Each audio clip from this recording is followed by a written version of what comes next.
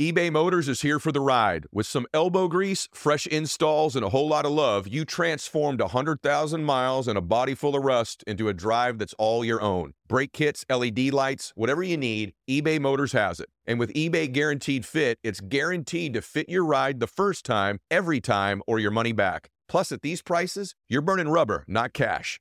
Keep your ride or die alive at ebaymotors.com. Eligible items only. Exclusions apply. See ebaymotors.com.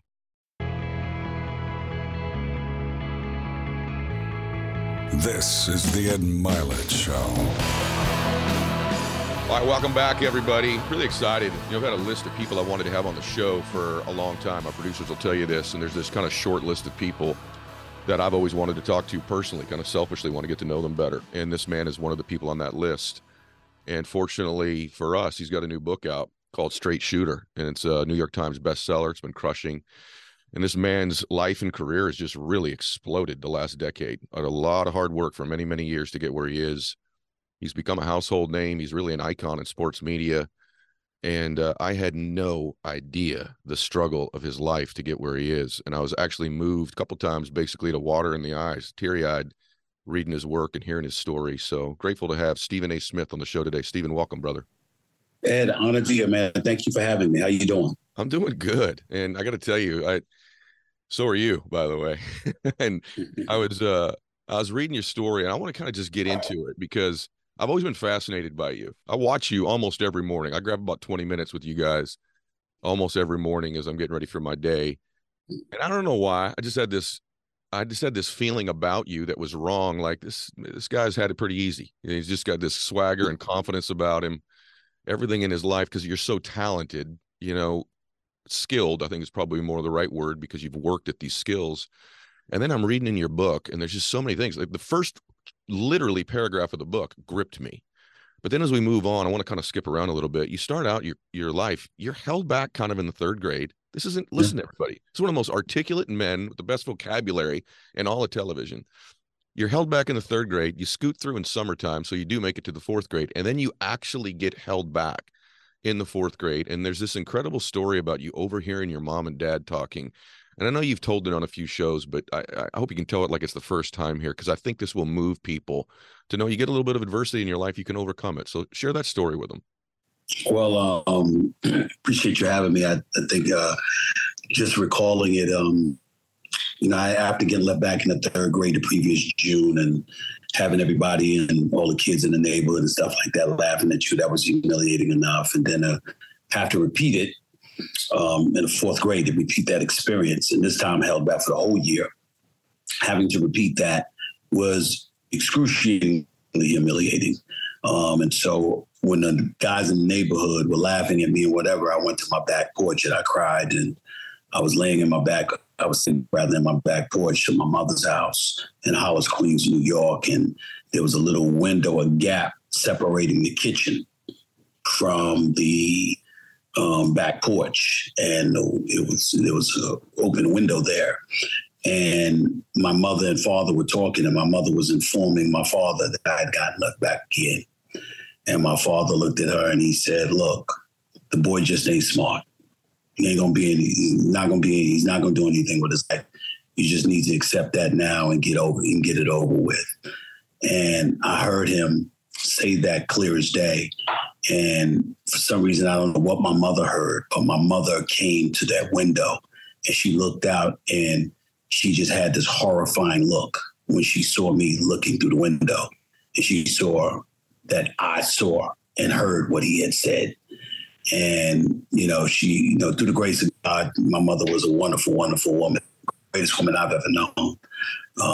He was imploring her to give up on me, and she wasn't having it. She refused to relent in any way. She believed in me, and she believed that whatever struggles that I was having in this particular instance, it was reading comprehension, which ultimately was undiagnosed dyslexia. She was just determined to make me overcome it and for me to make something of myself. And so she wouldn't heed his words. She wouldn't heed his counsel or his advice at all. But that's what happened.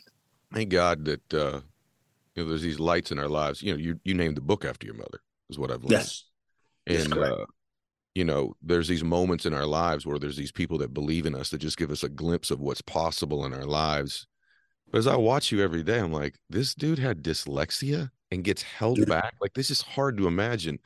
But then there's a couple of things that I've noticed about you over the years, and I want you to share this because in the seed of every adversity, right, there's some kind of blessing if you find it. And Yeah. so you get this dyslexia. Your sister is another saint in your life, right? Your oldest sister, I think. Is it Linda. Linda? Linda. Yeah, Linda. Yeah. Linda ends up, tell them what your sister did for you. And ultimately, I think there's a connection with this dictionary that I want to ask you about. So can you tell them what your sister did with you? Because there's these people that pour into us in life, and then, you know, where everybody has somebody help them become successful. But this is extraordinary. Well, my sister Linda was an educator. She graduated as a valedictorian from the high school level as well. She was a brilliant, brilliant woman. She still is. She's alive to this day. I don't mean to speak about it in the past tense. I'm just talking about that at a particular moment in time in terms of helping me. And she was aware. Obviously, my mother had told her what my father had said about me. And Linda recognized how humiliated and embarrassed that I was. And she was like, we're going to overcome this.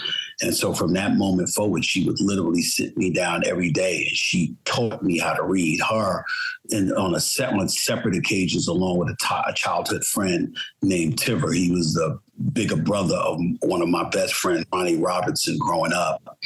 And he would teach. He was a brilliant person himself, and he would always teach me how to read. But it really started with my sister Linda. She would sit me down every day. She would go over things to read. It didn't matter whether it was social studies, it was political science, it was sports. It didn't matter what it was. Anything that she could get her hands on, she would force me to read, and we would go over it over and over and over again. And I'm talking about every day for at least a year to 2 years. She was just relentless with it. She wouldn't stop.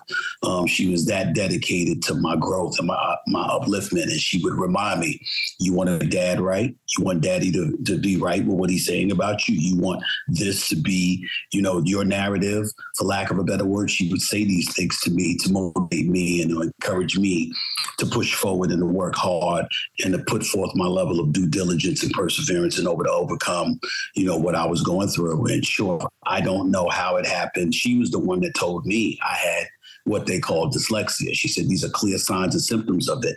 And she was like, here's how we're going to overcome it. She would do is she encouraged me and started me off. She said, anything you don't understand, any word, any use of the word in a sentence structure, whatever you don't understand, you stop.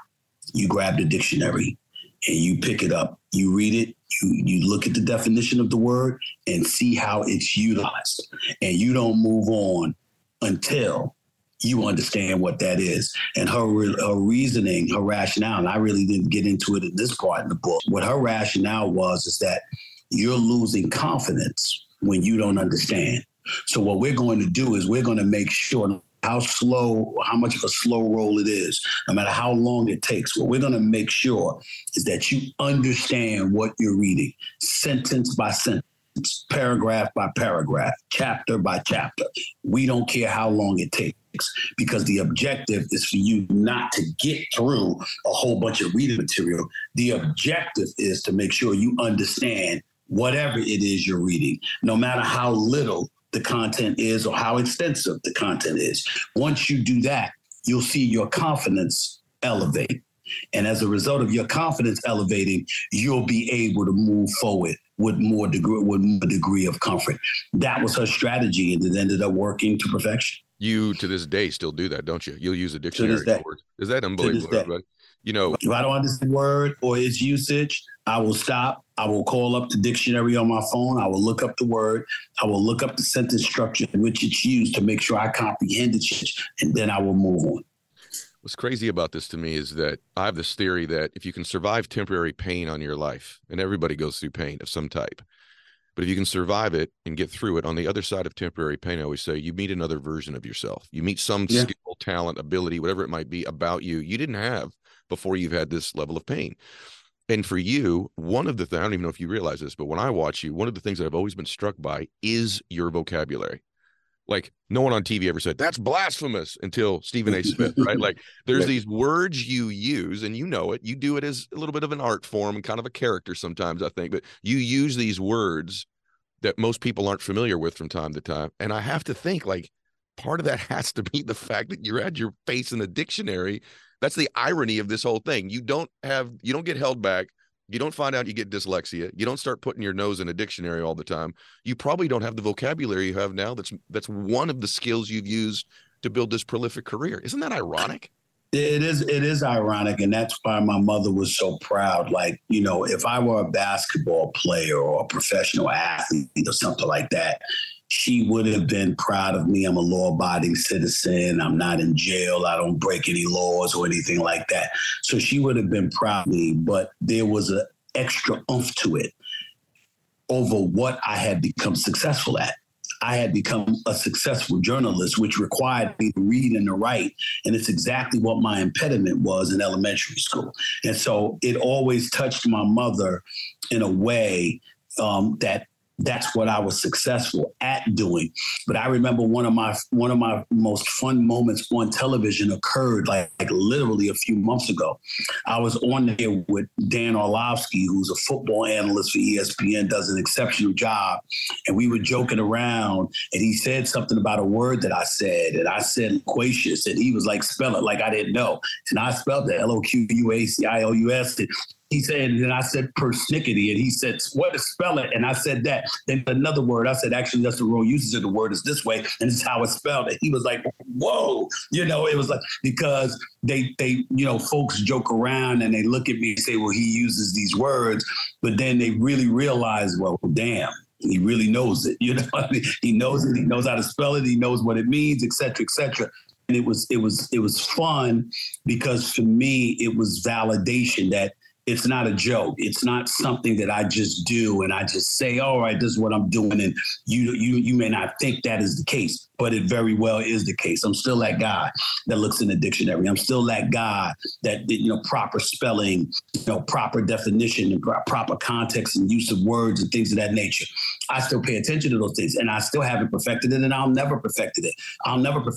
But the point is that it forces me to do my due diligence. I'm reading an article in the Wall Street Journal just the other day. One of my favorite columnists in the world is Peggy Noonan. I've never met her or anything like that, but I think she's an absolutely fabulous columnist. And there were 3 words that she had in there that I never saw before. And so I stopped reading and went to the dictionary and looked up the words and its usage. It's just what I do. It's just what I do. That's why I love doing the show, because people can meet the goats. I mean, you're one of the goats in your craft, and to hear the stories of how they became this is just unreal. Those of you that are listening, some of your greatest deficiencies can end up being the things that you're the most gifted and talented at later in your life, and to leverage those things. The other thing that strikes me is this notion of confidence, though. And, you've interviewed for everybody from Michael Jordan, LeBron James, you talked with everybody. And I've always believed there is a direct correlation, between confidence and performance. And I watch it with you. There's an energy about you. I said swagger when I started, but really what it is there's a confidence. There's an air of, I've earned this, I'm going to keep earning this every single day. I've put the work in. And when athletes lose their way, I work on the mental games of a lot of different athletes. When they lose it, people ask me all the time, what do you work with when you're on the mental games with most of the athletes you work with? You know what the truth is? Confidence. Yeah. Separators typically someone goes in a slump. No question. It's their confidence level. So how has that played in for you? And what would you tell the world here about that topic of confidence, how you actually build it? What are some of the things to build confidence, and how correlated is confidence to producing even results for you? Well, first of all, I think it's important to know what you sign up for. Like, for example, before we started doing this interview, you let me know what this podcast is all about and what you strive to achieve with your interviews and what you strive to achieve overall with the podcast. It's mastering you and what you do. And to use my language, knowing what you signed up for and fully embracing it. You have a lot of athletes, for example, because as you pointed out, I cover many of them, where the truly great ones are the ones who've accepted a long time ago. This is what I signed up for. This is what's required to exceed at a very high level. And this is what I'm going to do. Kobe Bryant, the late Kobe Bryant, God rest his soul, who was a friend, he sat up there and pointed out he didn't negotiate with himself. If he said he was getting up at 5:30, he was getting up at 5:30. It was non-negotiable because he had already made that commitment and he wasn't going to compromise a commitment. He understood what he signed up for. And from a physical perspective, there's a window. And when that window closes, it closes. And it's okay because everybody can't do what they always did physically. In my chosen profession, well, I happen to be able to do this for years to come. And so my confidence comes from the fact that I have a passion for what I do. I know I'm knowledgeable about what I do. And now it comes down to my ability to convince you to see my truth more than your ability to convince others to see your truth. And I always believe I'm going to win.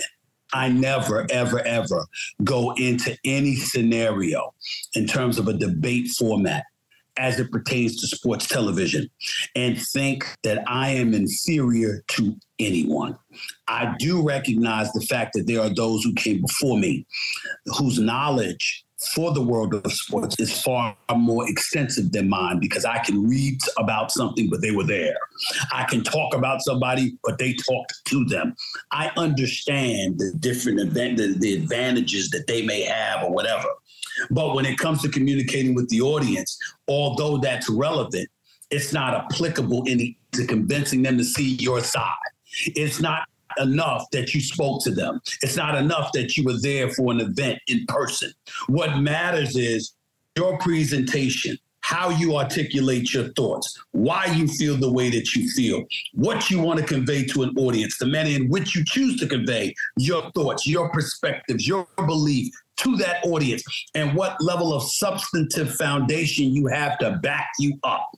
Those things supersede your presence in somebody's face or at an event. And that's where my domain comes in because I've spoken to many people myself and I've interviewed many people myself. But the other side to it is that I have a perspective that I think is relatable to the audience out there that I've targeted, meaning I know who the audience is. I know who's listening to me. I know who's talking about me. I know who's tuning in to watch me or to listen to me. So I'm armed and ready and dangerous as hell when it comes to that because practice favors the prepared mind. And I was ready to go before the cameras ever came on. That's my mentality. And as a result of it, I'm never fearful. I never look at myself as second fiddle. I literally, for better or worse, look at everyone else on a platform with me as if they're in my way because the audience is waiting to hear from me. That is the kind of mentality I have every single day that I'm in front of the camera. I love it. I watched you the other day. We don't have to get into this thing, but I just want to say is to acknowledge how true is what you just said. I watched you with Jay Williams the other day. You guys got into it. I know you know what I'm talking about. Mm-hmm. And this is a guy that played basketball at a very high level. Had he not got hurt, would probably been a Hall of Fame basketball. College Player of the Year, national champion, number 2 overall draft. Jay Williams is the real deal. Absolute real deal. And I watched you go toe to toe. eBay Motors is here for the ride. Remember when you first saw the potential? Then through some elbow grease, fresh installs, and a whole lot of love, you transformed 100,000 miles and a full body full of rust into a drive that's all your own. With over 122 million parts for your number one ride or die, you can make sure your ride stays running smoothly. Brake kits, LED headlights, exhaust kits, turbochargers, bumpers, whatever your baby needs, eBay Motors has it. And with eBay Guaranteed Fit, it's guaranteed to fit your ride the first time, every time, or your money back. Plus, at these prices, you're burning rubber, not cash. Keep your ride or die alive at ebaymotors.com. Eligible items only. Exclusions apply.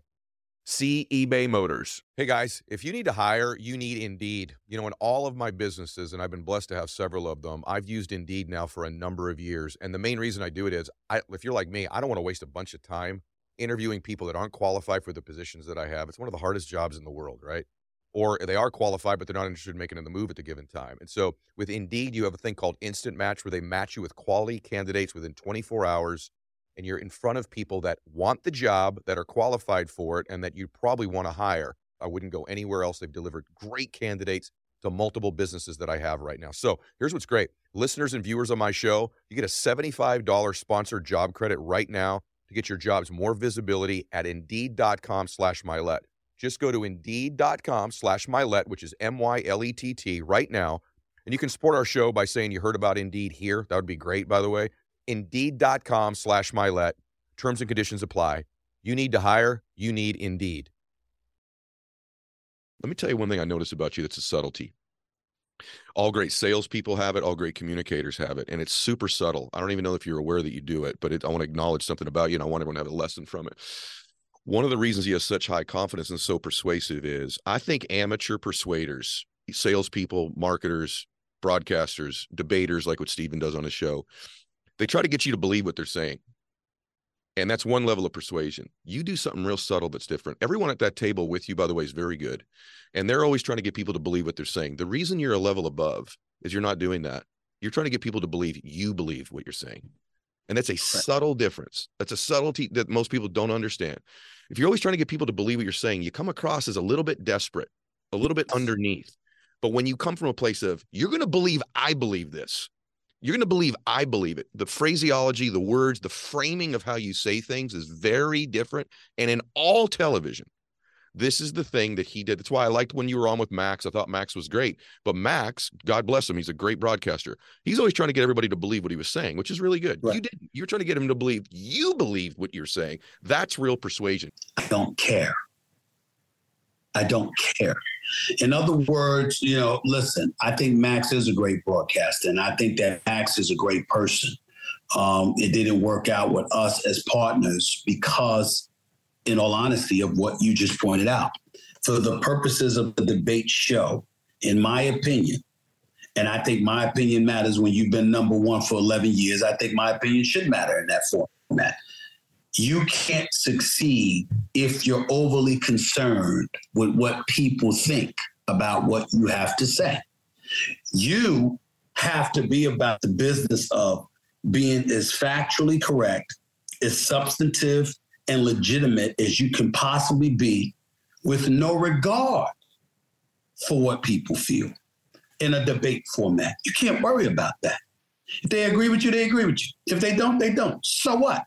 They want to talk about you on social media and use you as clickbait to create headlines. So what? It doesn't matter. As long as they quote you accurately, okay? And they made sure that the audience heard what you said and contextualize it properly. I don't give 2 cents what anybody thinks, because my attitude is I believe right. This is where I stand. And you need to know that when you're watching me, that's exactly what I feel. That's exactly what I think and what I believe. Now, you can disagree, but understand you're disagreeing with me. You're not convincing me to disagree with me because I don't feel that way. And I'm willing to stand on it in the face of scrutiny without being concerned. When Skip Bayless and I were together on First Take on ESPN, that's why we jump-started First Take the way that we did. There were 2 people that did not care what anybody thought, as long as they felt in their hearts that they believed what they were saying, which is what he and I did, and which is what he and I did. With others like Max, you're right. It was important for him to convince you to see his way. I don't care whether you see my way or not.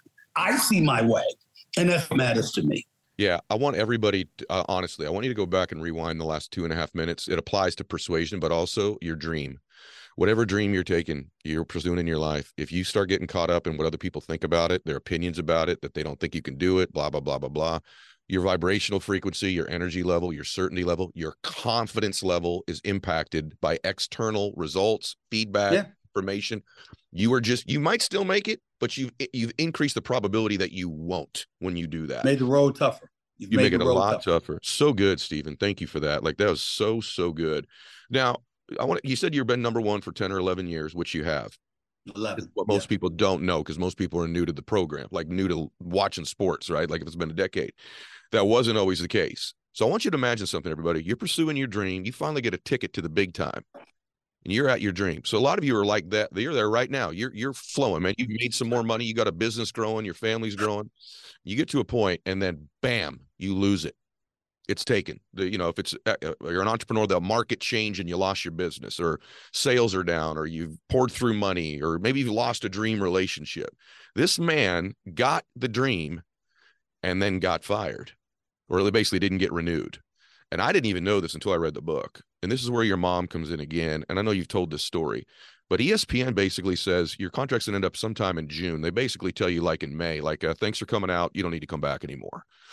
And this is fascinating to me. This man was successful. He's got a house in Jersey. Most people don't know this. He owned this house in Jersey at the time, like a 50, as I did my research, brother, 5,500 square foot house in Jersey. He gets canned. Instead of going home to his house, guess where he went? Went back to mama's house, into the same bed basically that he grew up in. And he basically lay there for 3 days, you know, licking your wounds and feeling bad for yourself and being pissed. And then this straight shooter in your life, which is the title of the book, comes along and does what? Tell them what your mom did and the lesson there. Well, you know, it wasn't at that time. I wasn't on First Take. I had my own show, quite frankly, which had gotten canceled. It went from August of 2005 to January of 2007. I did about 327 shows, about 780 interviews. It got canceled because of low ratings. And then after that, I was looking to get my contract renewed because I was still doing radio and I was still doing NBA shoot around, or what it was called at the time. And then I got stripped from that because of a contract dispute, and they kept me on for an additional year. And then in April of 2009, they told me that May 9th of that year was going to be my last day, even though my contract was to expire June 30th. And I was devastated. I went home and licked my wounds, so to speak, and I was furious. And I felt just completely sabotaged and sipping all of this other stuff. And my mother brought me breakfast. She left me alone for the first 2 days. Then after that, she brought me breakfast. And on breakfast, it was a little tray of breakfast. It was bagel, toasted bagel, and hot tea. I'm West Indian and stuff like that. My family's from the West Indies. Hot tea, milk, and sugar. And on the tray, she put a handheld mirror. And I was like, what was that? And she was like, I'm just wondering when you're going to look at yourself. When you're going to look at yourself. She said, and then she lit into me talking about how she had heard me talking on many occasions, talking about the bosses, talking about what I didn't like, what I was displeased about, whatever.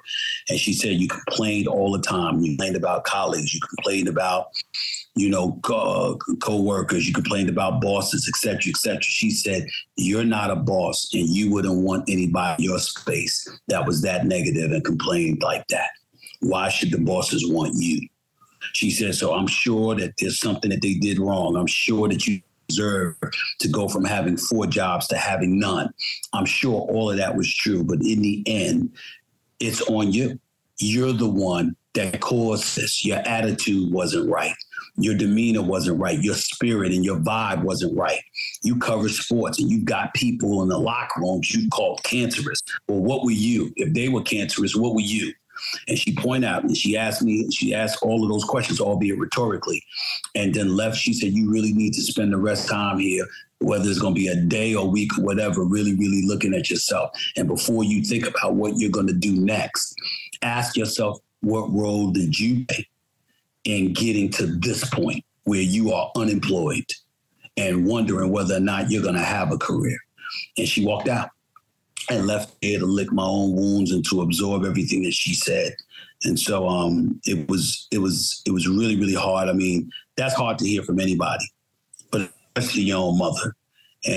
But that's what she told me. And I remember it. I never forgot it.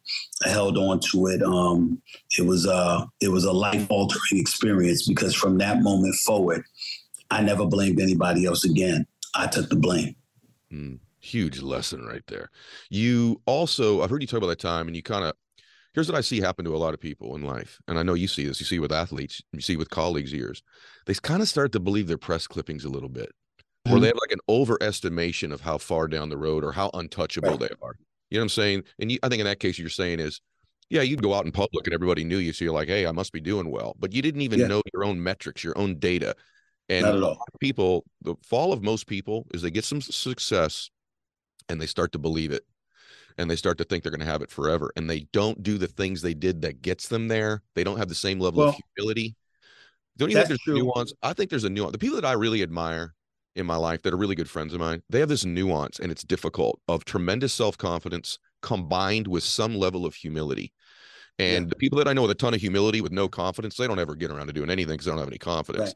And the people I know that have a bunch of confidence but don't nuance it with some humility, they can fall because they're the ones that'll make the mistake. They maybe they don't work like they once worked, or their attitude, like what you've described with you, their attitude is maladjusted because they have some overestimation of where they are. So I'd like you to talk about that. And then secondly, the fact that you knew after that you were going to eventually need a team of people around you. And I don't think enough people take for granted surrounding themselves with good people. So what about humility and confidence in the team? Well, I think it's important to point this out. First of all, you're not wrong with anything that you said. Humility definitely is an important component that we all have to ensure that we have. There's no doubt about that. And the absence of it can lead to your downfall when you think you're bigger than what you are, because nothing annoys people more.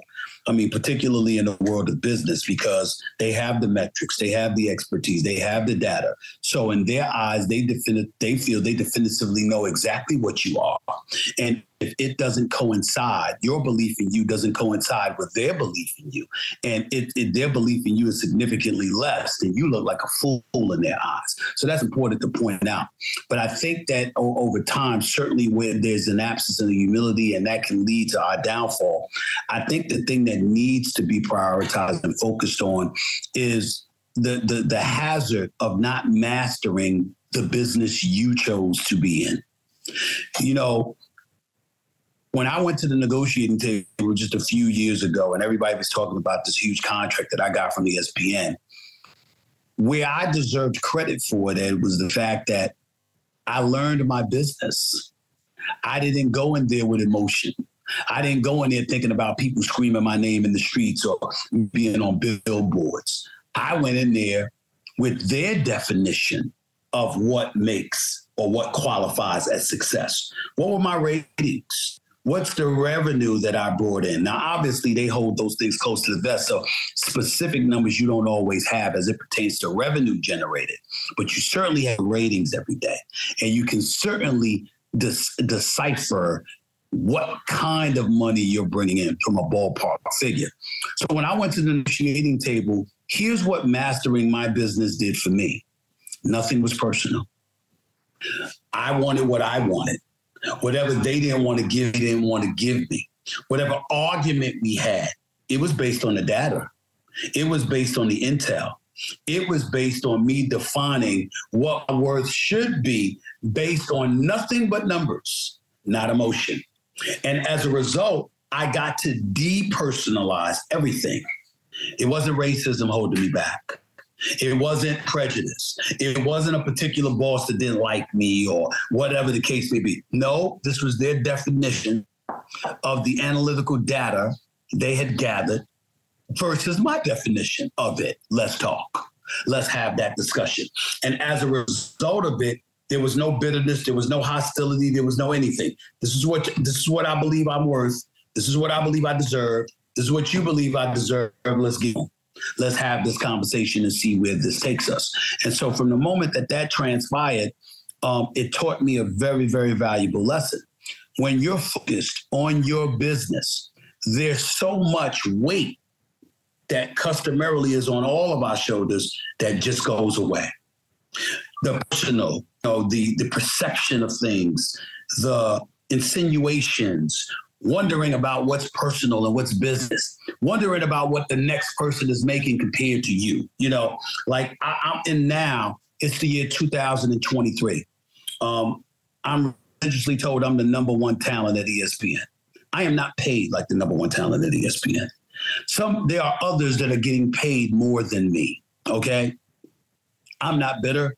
I'm not upset. Do I think I'm underpaid? Yes. Do I think I deserve more? Yes. Am I coming for more in the event that I end up staying at ESPN/Disney? Yes. But there is no animosity because the people that they brought on board that are getting paid are worth every penny. They're great at what they do. They bring revenue to the table. They assist in the product flourishing. There's no animosity. There's no bitterness. There's no, I deserve it because they got it. It's none of that. It's that it was my turn when I got my deal. It was their turn years later when they got their deal. And then my turn will come around again and those things could be revisited because I know that what I'm going to the table with is what my worth is. at least in a ballpark way. And when you do that, because you've mastered your business, suddenly you depersonalize stuff. And it's easier to be humble at that particular moment in time because you're not worried about others trying to humble you. Therefore, getting your back up and motivating yourself to stick out your chest and bloviate about who you are and what you're worth and where you stand and what your cachet and status is. You ain't worried about none of that anymore because you have the facts. And the facts and the numbers support your belief in you. You don't have to do that. And everybody starts speaking the same language. And then you're unified in terms of what the agenda is all about. And then we're just talking business, and that's okay. I love that. You know what? So many people, you have to be in broadcasting. So many people waste energy worrying about what other people are doing or what other people are getting. They do that on social, they do it in business, they do it in entrepreneurship. Like, it's just the people that I know that are the most successful, you guys, athletes, business people, entrepreneurs, entertainment folks, they know they have a finite amount of energy and focus. And every time they deploy some to some other human being, they know they're reducing it on their craft and what they can create and what they can do. Don't waste your energy hating, worrying, focusing on contemplating what someone else is getting or doing. Just go get yours and focus on yours. I would like to add this component, if you don't mind. It's very, very important to say to your audience out there. When you are a Black person, it's very difficult to do at times because you do feel there is an inequity being exercised.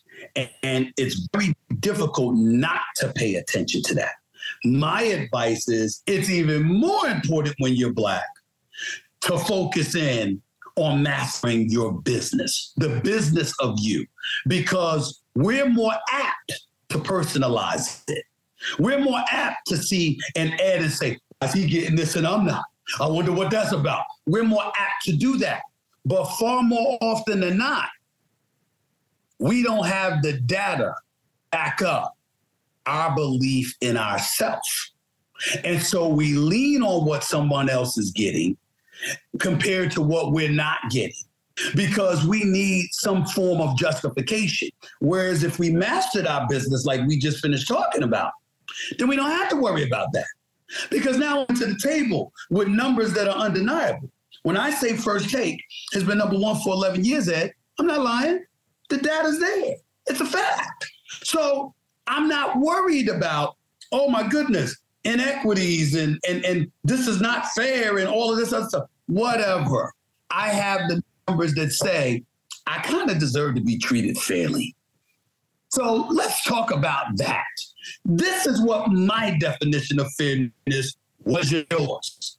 And that's without bringing anybody else up. Hey guys, I want to talk to you about Shopify. You know, when I started the show, the furthest thing from my mind was doing online business, and now I can't imagine my life without it. So I love Shopify because they're a global commerce platform that helps you sell at every stage of your business. So whether you're in the startup phase where you're just launching your online store, or you're at that really big business where you're like, hey, we just hit $1 million in order stage, Shopify is there to help you grow. They've helped me through every single stage. I wouldn't even know what to do without them. So whether you're selling shipping supplies or promoting productivity programs, Shopify helps you everywhere, from their all-in-one e-commerce platform to their in-person POS system. Wherever and whatever you're selling, Shopify's got you covered big time. They help turn browsers into buyers. They convert their checkouts 36% better than all the leading competitors. And I've used them for everything I do online. So every single thing you see that I market online, Shopify is somehow involved. I wouldn't even know what to do without them. Sign up for a $1 per month trial period at shopify.com/Milet, all lowercase. Go to shopify.com/Milet now to grow your business no matter what stage you're in. Shopify.com/Milet. This show is sponsored by BetterHelp. Hey, listen, we're all carrying around some form of stress, big or small. And you don't want to keep things bottled up. It's healthy to talk out loud with somebody about things that are bothering you or that are weighing on your mind or just decisions that you need to make. And that's why therapy from BetterHelp is one of the most helpful things you can do for learning positive coping skills, how to set boundaries, and it'll empower you to be the best version of yourself. And it's not just for those that have experienced major trauma. Therapy's for people that just want to work through things and maybe learn to make decisions better, work through an emotion that's not serving them right now. And so if you're thinking about starting therapy, give BetterHelp a try. It's entirely online, designed to be convenient. It's flexible, and it can be suited to your schedule. All you got to do is fill out a brief questionnaire. You'll get matched with a licensed therapist. If you don't click, you can switch therapists anytime you want for no additional charge. So get it off your chest with BetterHelp. Visit BetterHelp.com/EdShow today to get 10% off your first month. That's BetterHelp, HELP.com/EdShow. I've always wanted to ask you this. That topic comes up a lot on your show, and the camera always turns to you. So if there's a topic, race? yes, and the Okay. camera ends up coming to you. And I watch you some mornings, and I've always wanted to ask you, and I think I know what you're going to say, but I really want to know the answer to this. Do you ever feel an odd pressure? I know you said earlier, hey, this is what I think, whether you like it or not, that's what I think. But do you ever, because I know you get feedback pro and con, right? Like sometimes, hey, why didn't you stand up for another African American more? Why didn't you do it more, right? Or you're being hard on Kyrie Irving. Why are you so hard on him and you're easier on Aaron Rodgers? Yep. And the other side of it is, you get other guys going, oh, gosh, here he goes again. We're going to have to talk about there's not enough black NFL football coach. You know the deal, right? Yeah. How do you nuance that? Does that weigh on you? Does it, I even watched you just breathe out loud when I asked you, right? Like sometimes I feel for you, like this man's got to say what he believes, and then one thing's not strong enough, or it's too strong over there. And that's just, how's that impact you? That frustration is very real. I'd be a phony and a liar if I denied it. I am not. Absolutely true. But here's what's exhausting. It's not white people that have me exhausted. It's black people. Because you have, unfortunately, people in my community that you can agree with each other 99% of the time. And it's incredibly unfortunate. And I know of no other race of people who do that to each other. And it really, really is unfortunate that diverse opinions and what have you is not something that can be embraced more without people trying to character assassinate you. That's our community. That's our issue. That's what we have to deal with. And there are a lot of historians and educators who are older, far more knowledgeable about than I am to speak to that cogently in an expert way. Having said all of that, I'm still not backing up. And the reason I'm not backing up is because as somebody who's on live television a minimum of 10 hours a week, I do feel an inherent obligation to make sure that the voices emanating from my community are heard. I feel no obligation to agree. I just feel an obligation to give a voice to the voiceless, to make sure that there are people out there who don't look like me and come from my community, that they identify with what is being said from my community, so you at least understand where folks are coming from. Then you can formulate whatever opinion you feel the need to formulate. That's where I come in. Because for me, I don't care. I love my people. I'm a proud black man. And I say it often. I'm not just a black man. I'm a brother. I'm a brother to brothers and sisters in the black community. That's who I am. And I ain't changing. But that does not mean that I have to agree with you.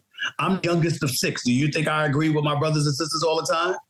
I'm the youngest child of Janet and Ashley Smith. Do you think I agree with them all the time? No, I did not. We started off this interview talking about how I disagree with my father and some of the friction that caused. Of course, it's inevitable. So for us to act like we have to march lockstep, tooth and nail every single time is utterly ridiculous. But there is an obligation, a feel, to make sure that the voices emanating from your community that are relatively squashed elevate in stature and impact because their voice is heard through you, even while I'm disagreeing.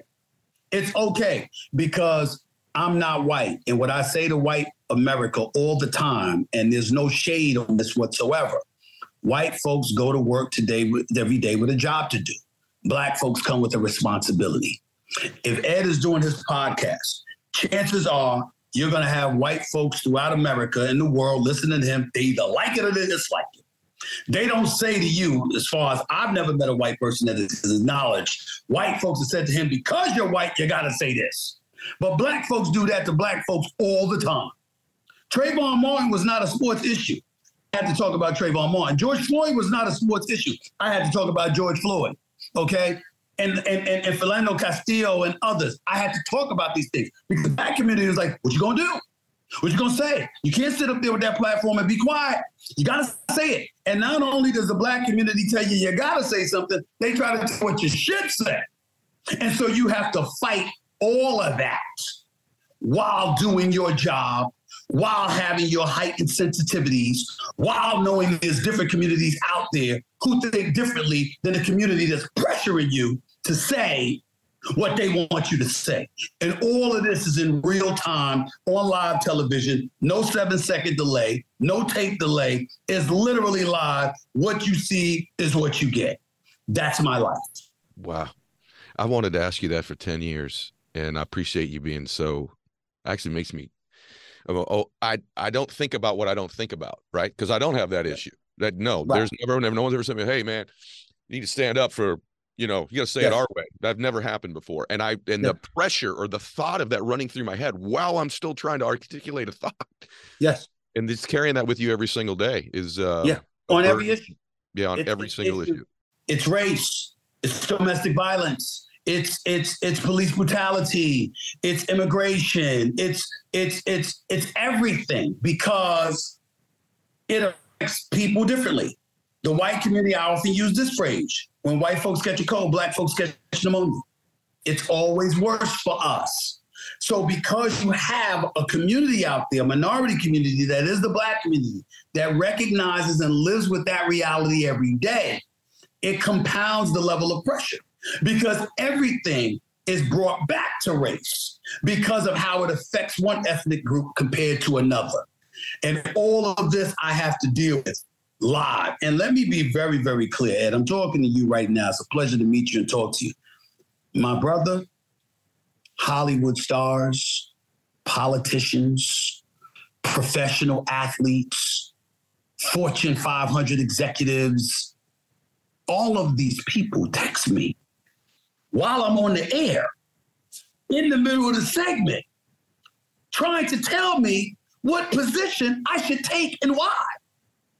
This happens why do you think you'll see me at times looking down or I'm texting or whatever, literally during the segment, while I'm listening to the debate now, while I'm listening to the counterpoint, while I'm going through all of these things, or when a subject is teased and we go to commercial and we come back and you come back and you see me down because they saw the subject being teased and they're texting me, telling me their position and what my position should be and why.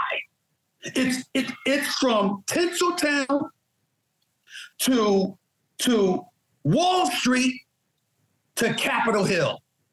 But as a journalist at heart, I can never reveal who those people are, nor would I. I would never do that. But that is my life every weekday. Every week. And I mean every weekday. Even to the point, Ed, when I go on vacation, I've had those type of people. Where the hell are you? You can't be on vacation at a time like this. You got to get back on the air. Literally. This has been my life for the better part of the last decade. My gosh. I knew there was a burden, but I had no idea it was that big. I do see you looking down at your phone often, and I have frankly thought someone's blowing him up right now, telling him what point needs to be made here. Yes. Thank you for letting us decide. Is it I've asked a lot of people this that win. Is it worth it? Is it worth it? Yes. I got to tell you, first of all, I'm blessed. But contrary to what people believe, it's not just because of the money, because the money that I'm making is recent. It wasn't always the case. I was in this business 15 plus years before I got paid. Let's make sure we're clear about that. You can talk about me making 7 figures, but it's 6 figures after Uncle Sam gets a hold of it unless you up there. Okay, so let's be very clear about that. That's number one. But I'm blessed because these professional athletes that I cover, you marvel at. Their focus, their determination, their commitment to excellence, etc. These coaches, these executives, the level of intellect that they have, how enlightened they are, their commitment to contributing to the world being a better place. League officials. I know Adam Silver, the commissioner. He's a good man. He's a good man. David Stern, his predecessor, God rest his soul, was a quiet taste, but someone I grew to love. Collective bargaining. Why would I know anything about that? Because it was taught to me by a former executive director of the Players Association, along with a forensic accountant. That's how I became the master of this stuff. To have the connections, the people in Hollywood, there's people in Hollywood, the Denzel Washingtons, the Jamie Foxxes, the Chris Rocks of the world, the hip hop game, Jay-Z and Snoop Dogg and Run DMC, Method Man, and all of these folks that you run across, Nelly and others. There's so many politicians, Maxine Waters and so many various others, the pundits from Sean Hannity to Don Lemon to Mark Levin and all to Joy Reid and to professors like Dr. Michael Eric Dyson, Mark Lamont Hill, and various others, colleagues of mine like Mike Wilbon from the Washington Post, that's now at ESPN, Tony Kornheiser, and the late great Ralph Wiley and others. I have been so incredibly blessed to be touched. Every single one of those individuals that I've met, that I've mentioned, they are brilliant at what they do, and it is nothing compared to their humanity. Nothing. These people are some special, special breed of people. And each and every single one of them have blessed me at one point in time or another over the course of my career with their knowledge, their wisdom, and their humanity, that when I go on the air, I take it with me. So even if I slip up, and let's say, for example, there's something I've done wrong, I might have seemed a bit too cruel this particular day. I might have seemed a bit too acerbic. I might have been, it might have been anything. I'm always able to dial it back eventually because of their presence in my life and their contribution to my soul. My pastor, A.R. Bernard of Christian Cultural Center, who's a very popular pastor in New York, the city, Christian Cultural Center in Brooklyn, New York. He's somebody that I consider to be my spiritual father. I've loved him dearly for years.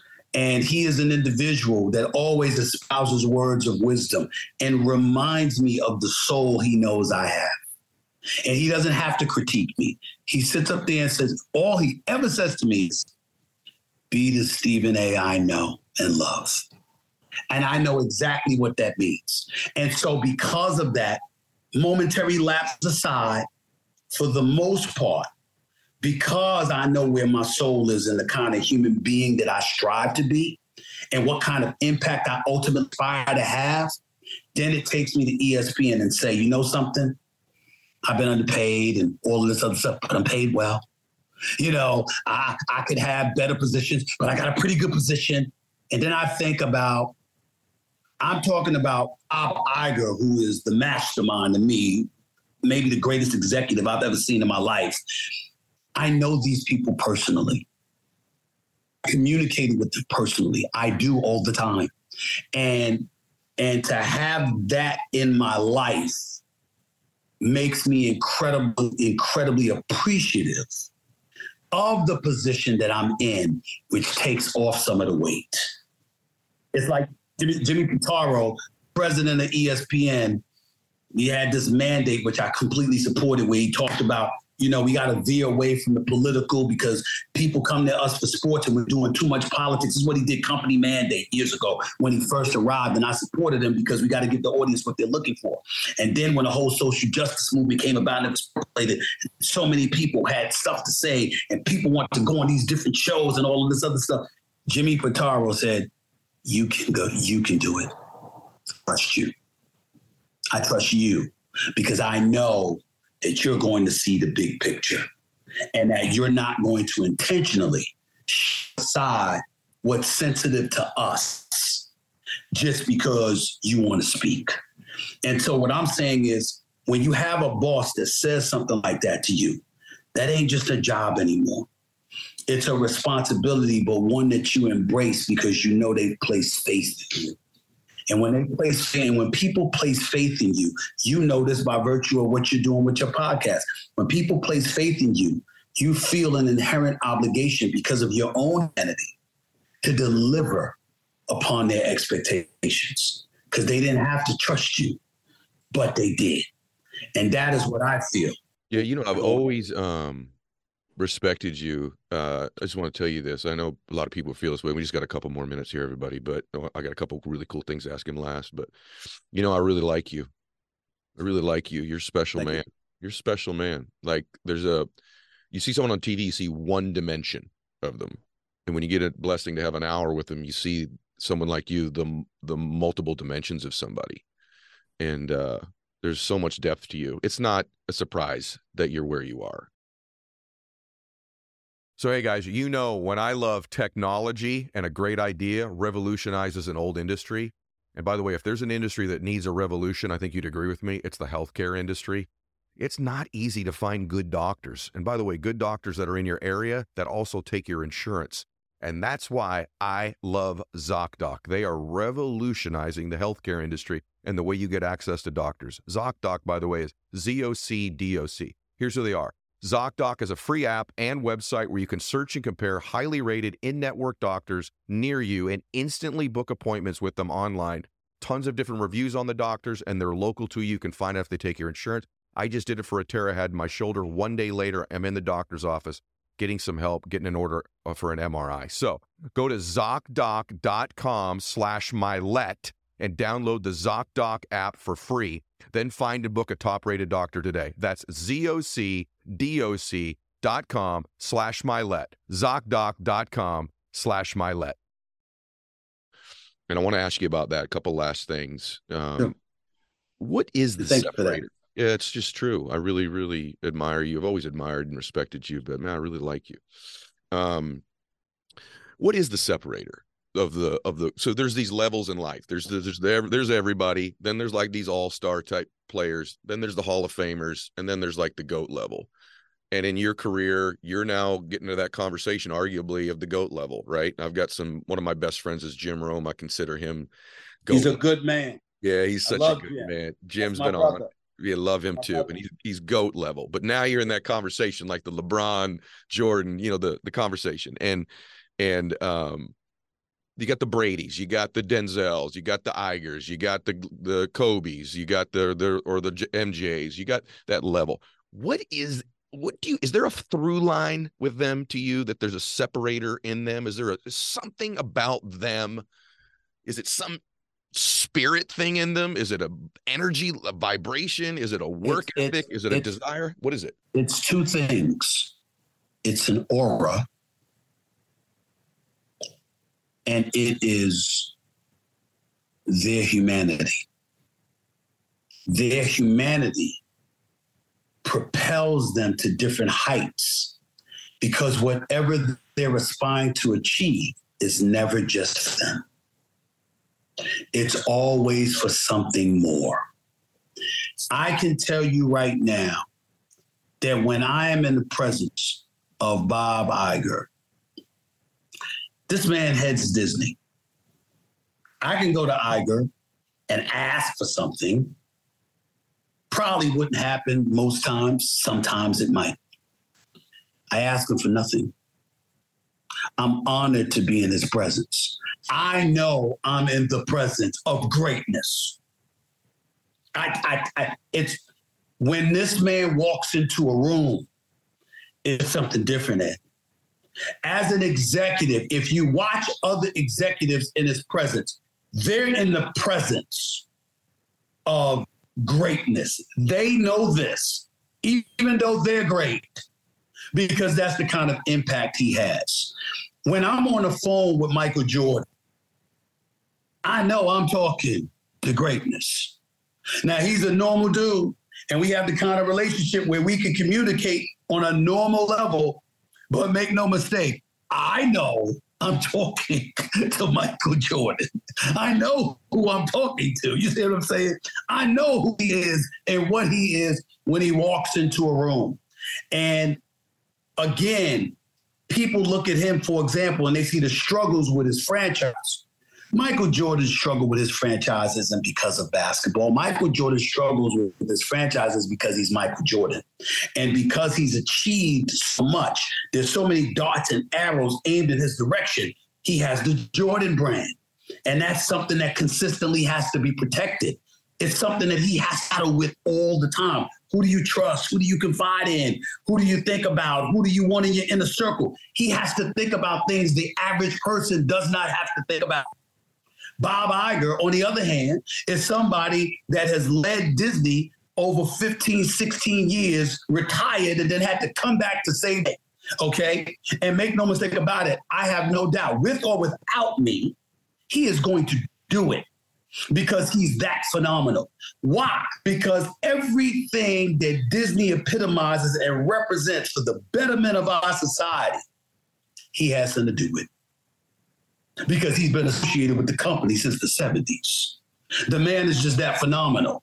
And so when you look at it from that perspective and you think about, it's not just about him.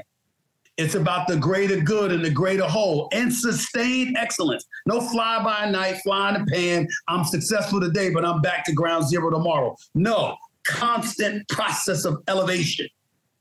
When you're around people like that, you can't help but be continuously affected. You have no choice because to do otherwise makes you feel like you're lesser.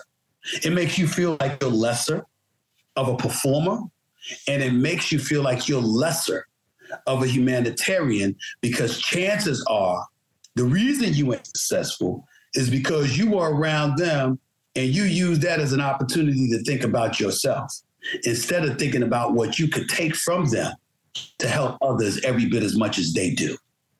And that is what it's all about.